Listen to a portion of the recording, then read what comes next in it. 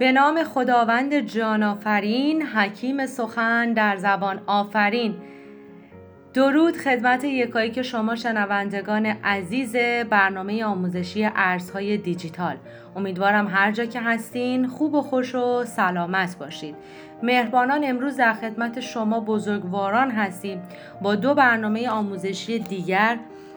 این هفته در رابطه با والت در زمینه با ارزهای دیجیتال میخوایم برای شما آموزش داشته باشیم و ادامه مقاله تاریخچه پول از تبادل کالا به کالا تا بیت کوین که توسط نسرین عزیزم ارائه میشه.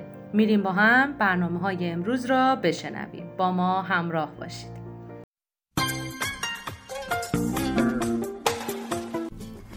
آکادمی ویندنجل برگزار می‌کند دوره‌های آموزشی آشنایی با رمزارزها، سرمایه گذاری، تریدینگ یا نوسانگیری و معامله‌گری، ماینینگ، بلاکچین. شما عزیزان جهت ثبت نام میتونید از طریق راه‌های ارتباطی ما که الان خدمتتون عرض میکنم اقدام نمایید. ایمیل ما vindangelacademy@gmail.com، تلگرام ما @vindangelacademy و پیج اینستاگرامی ما @sanazhosseini.coach.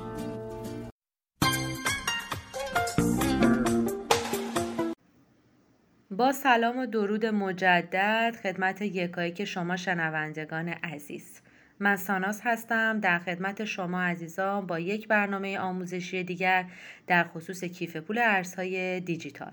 همونطور که در برنامه‌های گذشته آموزش دادیم، کیف پول ارزهای دیجیتال به 5 نوع تحت وب، دسکتاپ، موبایل، سخت افزاری و کاغذی تبدیل میشه که ما در برنامه‌های گذشته در رابطه با کیف پول سخت افزاری و کیف پول کاغذی صحبت کردیم. البته در برنامه روز پنجشنبه ها برنامه آموزش ارزهای دیجیتال و دوستان عزیزی که برنامه شنبه ها هم دنبال میکنن، ما در برنامه کسب و کارهای نوین در خصوص تمامی این والت ها صحبت کردیم. اما مجددا در برنامه ارزهای دیجیتال آموزش میدیم تا برای عزیزانی که نتوانستن گوش کنن یا هنوز آشنا نشدن. خب دوستان عزیزم، من امروز میخوام با شما عزیزان در رابطه با کیف پولهای موبایلی صحبت کنم. خب ببینیم که کیف پولهای موبایلی چه خصوصیاتی دارن.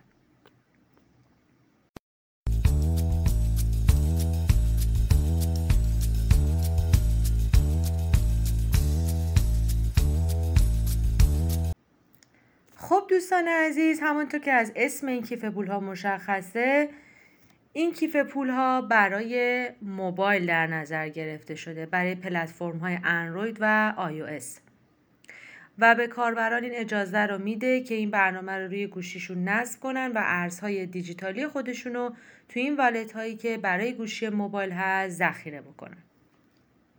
سرعت استفاده از اونها در مقایسه با کیف پولهای دسکتاپ و به قول معروف تحت وب بالاتره. به عنوان مثال میتونیم بگیم که به جای کپی و پیست کردن آدرس اون والت مقصد با یه اسکرین، یعنی اون QR کد، میتونیم مثلا دو نفر اگه نزدیک هم باشن به راحتی با اون QR کد رو اسکن کردن میتونن کارو انجام بدن با گوشی موبایل. حالا اگه مثلا بخوایم دیگه آدرس رو بدیم به صرافی و اینا، دیگه باید از همون گزینه کپی پیست استفاده بکنیم.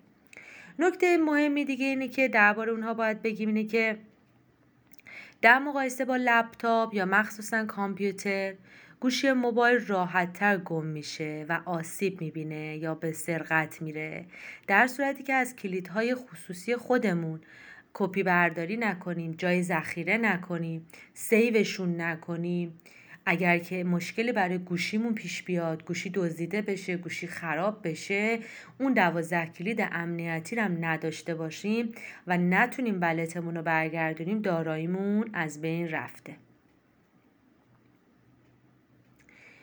دوستان عزیز، کسایی که حالا به قول معروف سرمایه های زیادی وارد بازار نمیخوان بکنن و به قول معروف سرمایه‌شون به اون مقداری که خیلی به قول معروف زیاد باشه نیست، میتونن از والت های روی موبایل استفاده بکنن و 12 کلید امنیتیشو حتما سیو بکنن، جایی بنویسن، یه چند جای ذخیرش بکنن که اگر خدای نکردی اتفاقی برای گوشی موبایل افتاد به راحتی با نصب مجدد اون برنامه و اینکه در ابتدا از شما 2 سوال میپرسه، میگه این الان ولت جدیده یا قبلا ولت داشتید. وقتی شما هر اتفاقی برای ولتتون افتاده باشه و 12 کلید امنیتیتون هم داشته باشید، میگید من قبلا این ولت رو داشتم، بعد 12 کلید رو میدین و اون اطلاعات ولت قبلیتون میاد بالا.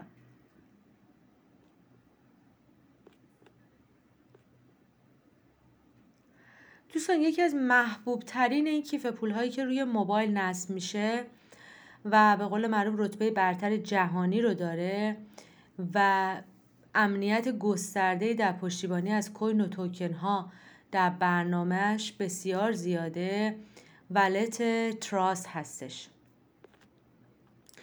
و چند سال قبل بایننس به عنوان بزرگترین صرافی ارز دیجیتال دنیا اونو خریداری کرده و اکنون بایننس مالک تراست ولته و مسئول توسعه و پشتیبانی اونه.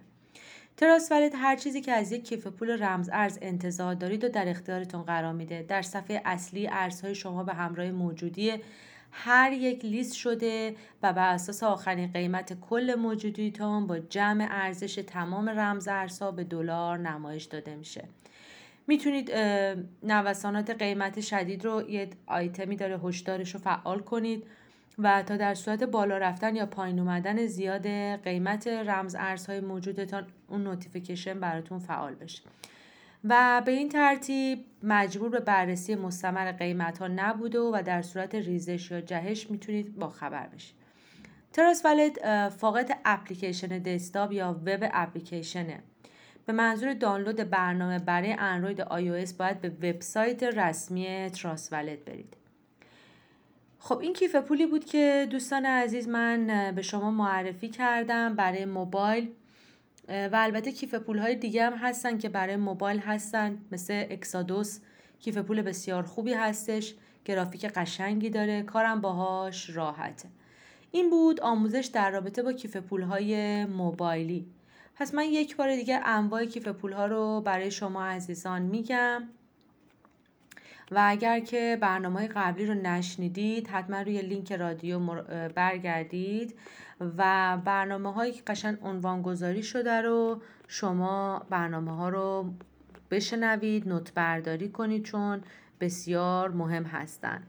پس گفتیم ما کیف پول‌های تحت وب داریم، دسکتاپ داریم، موبایلی داریم، سخت افزاری، کاغذی. حتما در برنامه‌های آینده در رابطه با کیف پول دسکتاپ و تحت وب هم با شما عزیزان صحبت خواهم کرد. در این قسمت از برنامه با یکایی که شما عزیزان خداحافظی می‌کنم و شما رو دعوت می‌کنم به شنیدن ادامه برنامه امروز که توسط نسرین عزیزم ارائه میشه. تا هفته آینده خدایار و نگهدارتون.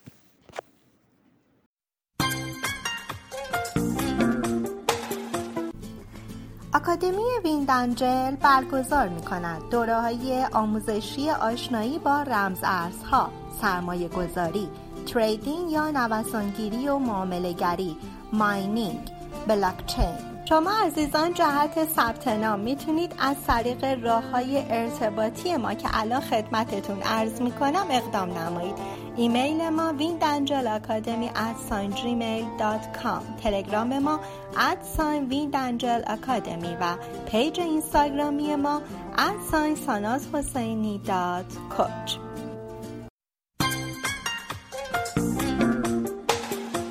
سلام و عرض ادب به شما عزیزان و همراهان رادیو آکادمی ویندنجل.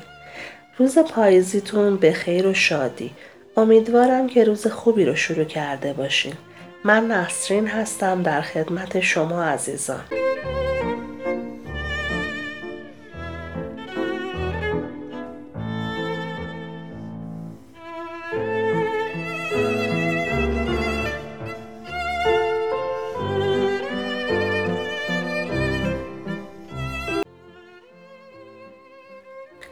خب دوستان عزیز، در خدمت شما هستم با ادامه مبحث تاریخچه پول از ابتدا تا بیت کوین و ارزهای دیجیتال. پیدایش پول الکترونیکی. در ابتدا بانک‌ها طلا را به عنوان پشتوانه کاغذهایی که به عنوان پول استفاده می‌شد قرار دادند و سپس برای آن کاغذها بدون آنکه دیگر طلایی در کار باشد ارزش قائل شدند. این ارزش دادن به تکه کاغذ بر اساس توافقی است که بین مردم و بانک‌ها و دولت‌ها صورت گرفته و هیچ دارایی با ارزش واقعی در پشت آن وجود ندارد. توافق صورت گرفته نیز بر اساس قدرت و اعتبار دولتی است که آن پول را ایجاد می‌کند. همین چرخه بار دیگر تکرار شد و بانک‌ها اعلام کردند مشکلی که در مورد دزدیدن سکه‌های طلا وجود داشت هنوز پابرجاست و پول‌های کاغذی نیز می‌توانند مورد سرقت قرار بگیرند. بانک‌ها برای حل این مشکل این پیشنهاد را مطرح کردند که مردم پول اضافی خود را به بانک‌ها ببرند و بانک‌ها آنها را در کامپیوترهای خود ثبت کنند و متعهد شوند هر وقت اشخاص به پول خود احتیاج پیدا کردند بانک پول کاغذی در اختیار آنها قرار دهد. پول‌هایی که ارزش آنها قبلا به یک فلز کمیاب و نادر وابسته بود اکنون فقط به یک عدد که در کامپیوترهای بانک‌ها و دولت‌های ذخیره شده وابسته بودند. اما آیا بانک‌ها دقیقاً تمام پول‌ها را ذخیره می‌کنند؟ خیر، بانک‌ها پول‌هایمان را وام می‌دهند. بانک‌های سراسر دنیا برای تولید پول و درآمد از روش بانکداری ذخیره کسری استفاده می‌کنند. در این روش بانک بخشی از پول شما را به عنوان ذخیره نگهداری می‌کند و بقیه آن را به افراد دیگر وام می‌دهد. به عنوان مثال اگر 100 میلیون تومان در نزد بانک سپرده کنید و نرخ ذخیره بانک 10% باشد، در نتیجه بانک باید 10 میلیون تومان از پول شما را نزد خود ذخیره کند و می‌تواند 90 میلیون تومان باقی مانده را به متقاضیان قرض بدهد. بانک با استفاده از سود وام‌هایی که به متقاضیان می‌دهد در حقیقت پول تولید می‌کند. اگر همین الان بخش قابل توجهی از مردم یک کشور برای دریافت پول‌هایشان به بانک هجوم ببرند، بانک ورشکست می‌شود چون پول کافی در صندوق‌های خود ندارد که با همه مردم تسویه کند. همانطور که یووال نوح هراری در بخشی از کتاب خود انسان خردمند که درباره تاریخچه پول است می‌نویسد مجموع کل پول جهان تقریباً 60 تریلیون دلار است. با این وجود مجموع کل سکه‌ها و اسکناس‌ها کمتر از 6 تریلیون دلار است. بیش از 90% از تمام پول دنیا، بیش از 50 تریلیون دلار که در حساب‌های ما به چشم می‌خورد صرفاً در سرورهای رایانه‌ای وجود دارد و به همین شکل بیشترین تراکنش کسب و کار با انتقال داده‌های الکترونیکی از یک فایل رایانه‌ای به دیگری و بدون هیچگونه مبادله پول نقد فیزیکی انجام می‌شود. فقط یک مجرم است که مثلا یک خانه را با ارائه کیفی پر از پول خریداری می‌کند. در آغاز قرن 21 باز هم مردم برای بهبود و کارآمدتر شدن پول سوال دیگری را مطرح کردند و به دنبال جواب برای آن گشتند. اگر پول قرار است که یک سری عدد ذخیره شده در کامپیوترها باشد، آیا راهی وجود دارد که این پول بتواند پشتوانه از منابع محدود و کمیاب داشته باشد؟ و آیا راهی وجود دارد که ذخیره این اعداد و ارقام در کامپیوترهای نهادهای مرکزی دولت‌ها و بانک‌ها آنها را روی کامپیوترهای غیر متمرکزی که تحت نظارت شخص یا سازمانی نیست ذخیره کرد؟ پیدایش ارزهای دیجیتال. اکنون تمام دنیا از طریق اینترنت به هم متصل شده‌اند. کامپیوترها به کمک ما آمدند تا در هر زمینه‌ای بتوانیم کارآمدتر عمل کنیم. کاری را که در گذشته در چند روز انجام می‌دادیم، حالا به کمک کامپیوترها می‌توانیم در عرض چند دقیقه انجام دهیم. همانطور که طلا برای اجداد ما کمیاب و ارزشمند بود، داشتن قدرت محاسباتی نیز برای ما بسیار ارزشمند است و بخش جدایی ناپذیر زندگی ما شده است. بار دیگر مردم جامعه این سوال را مطرح کردند که برای رفع مشکلات پولی که در آن زمان وجود داشت، آیا می توان پولی ایجاد کرد که پشتوانه آن قدرت محاسباتی کامپیوترها باشد؟ جواب آن ارزهای دیجیتال و بلاکچین بود. در سال 2008 ما با یک اتفاق عجیب روبرو شدیم. مقاله از سمت شخص یا اشخاصی به نام ساتوشی ناکاموتو و به عنوان بیت کوین، یک سیستم پولی الکترونیکی همتا به همتا در اینترنت منتشر شد. ساختار مقاله منتشر شده پیچیده نبود.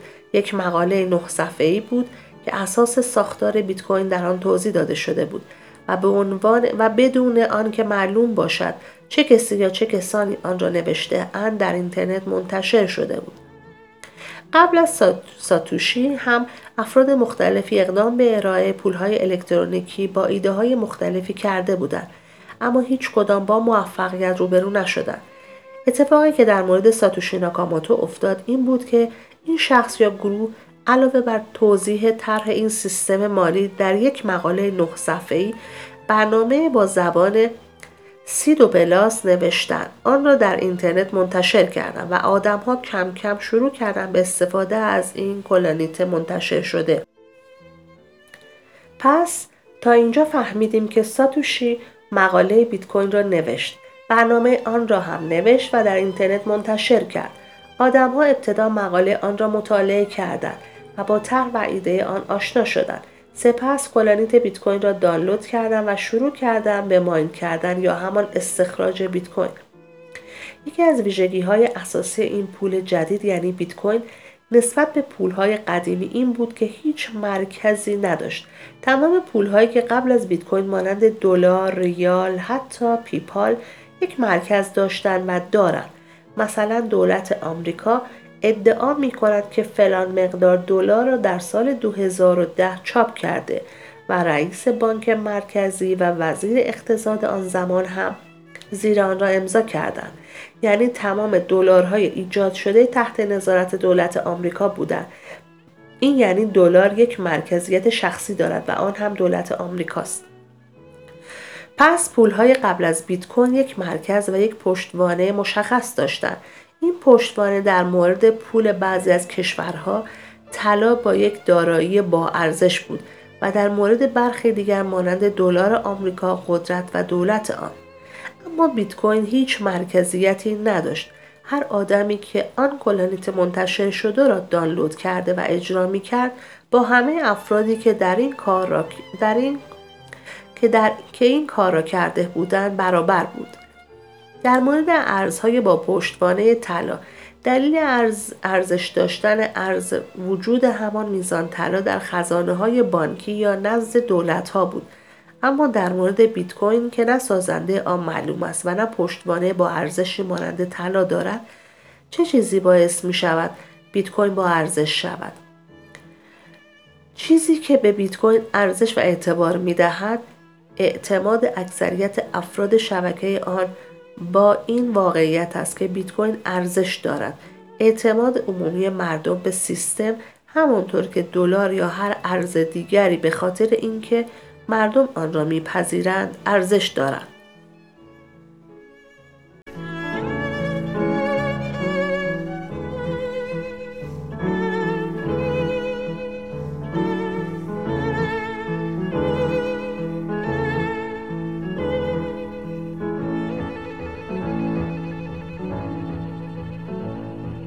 خب دوستان عزیز، در اینجا مبحث تاریخچه پول از ابتدای مبادله کالا به کالا تا بیت کوین و ارزهای دیجیتال را به پایان میرسانم. روز خوبی داشته باشید. خدا نگهدار.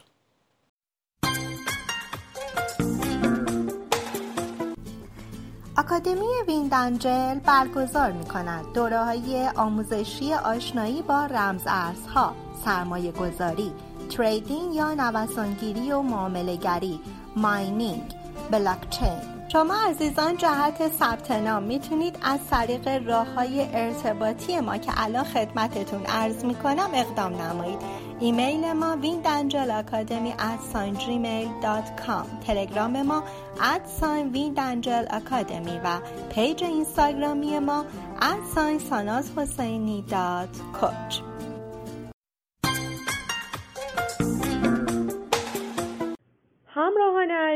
سپاس که تا این بخش از برنامه با ما همراه بودید.